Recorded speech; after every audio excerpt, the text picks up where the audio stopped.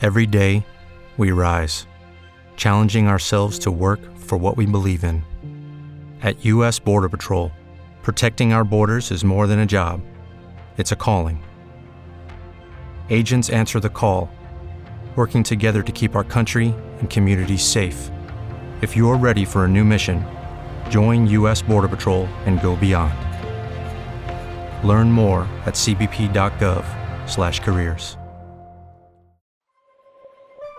नमस्कार, आप सुन रहे हैं जनसत्ता पर कारोबार जगत की बड़ी खबरें। फिनटेक कंपनी 197 कम्युनिकेशंस के संस्थापक एवं मुख्य कार्यपालक अधिकारी Vijay Shekhar Sharma Antfin holding BV से पेटीएम में 10.30% हिस्सेदारी हासिल करेंगे। ये सौदा नकदी रहित होगा। 197 कम्युनिकेशंस पेटीएम ब्रांड के तहत ही काम करती है। शर्मा को हस्तांतरित की जाने वाली हिस्सेदारी का आर्थिक अधिकार एटफिन के पास ही रहेगा।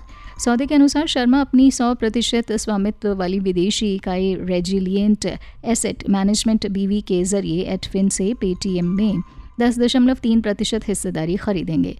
शेयर बाजार को दी जानकारी के अनुसार इस अधिग्रहण के लिए कोई नकद भुगतान नहीं किया जाएगा और न ही शर्मा द्वारा सीधे या अन्यथा कोई गिरवी गारंटी या अन्य मूल्य आश्वासन प्रदान किया जाएगा।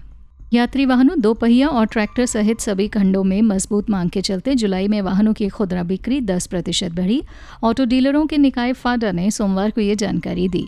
आंकड़ों के मुताबिक पिछले महीने वाहनों की कुल बिक्री बढ़कर 17,70,181 इकाई हो गई, जो जुलाई 2022 में 16,09,217 इकाई थी। जुलाई में यात्री वाहनों की बिक्री 4% बढ़कर 2,84,064 इकाई हो गई, जो एक साल पहले समान अवधि में 2,73,055 इकाई थी।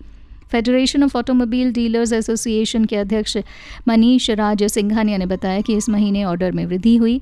हालांकि उत्तर भारत में मानसून के गंभीर असर और बाढ़ जैसी स्थितियों के कारण बिक्री पर असर पड़ा।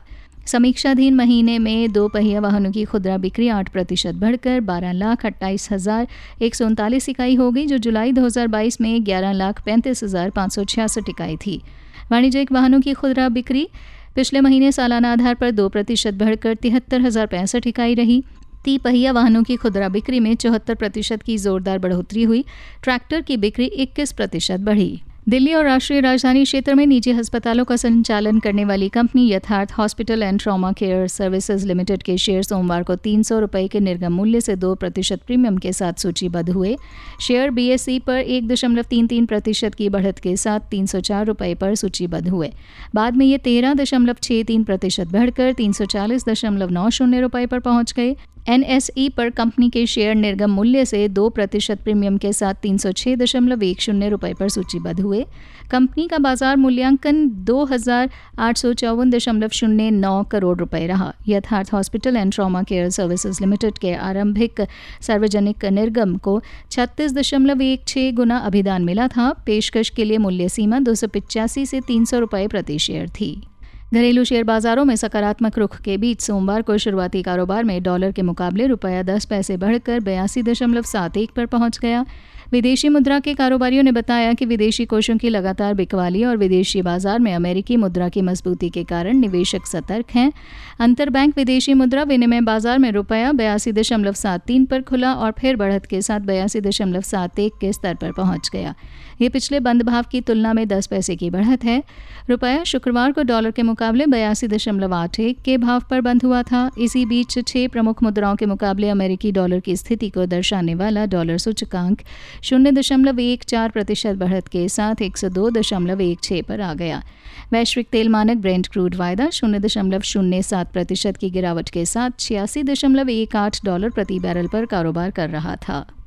एशियाई बाजारों में मिश्रित रुख के बीच प्रमुख शेयर सूचकांक सेंसेक्स और निफ्टी में सोमवार को शुरुआती कारोबार के दौरान तेजी हुई। इस दौरान 30 शेयरों वाला बीएसई सेंसेक्स 210.43 अंक चढ़कर 65,931.68 पर पहुंच गया।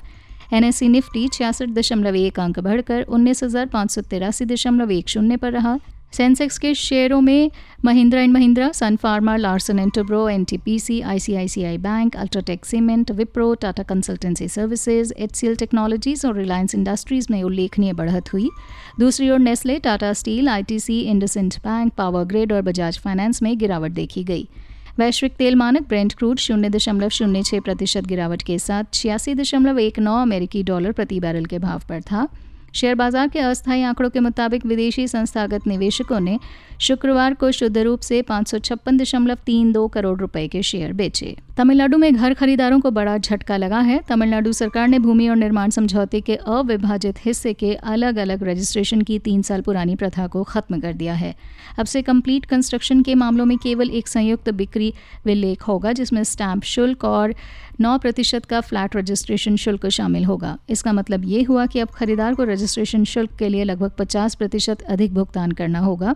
2020 से रजिस्ट्रेशन 2 भागों में किए जा रहे थे, एक 9% रजिस्ट्रेशन शुल्क पर यूडीएस के लिए और दूसरा 4% शुल्क पर निर्माण समझौतों के लिए। विस्तार से खबरें पढ़ने के लिए आइए जनसत्ता.com पर। नमस्कार।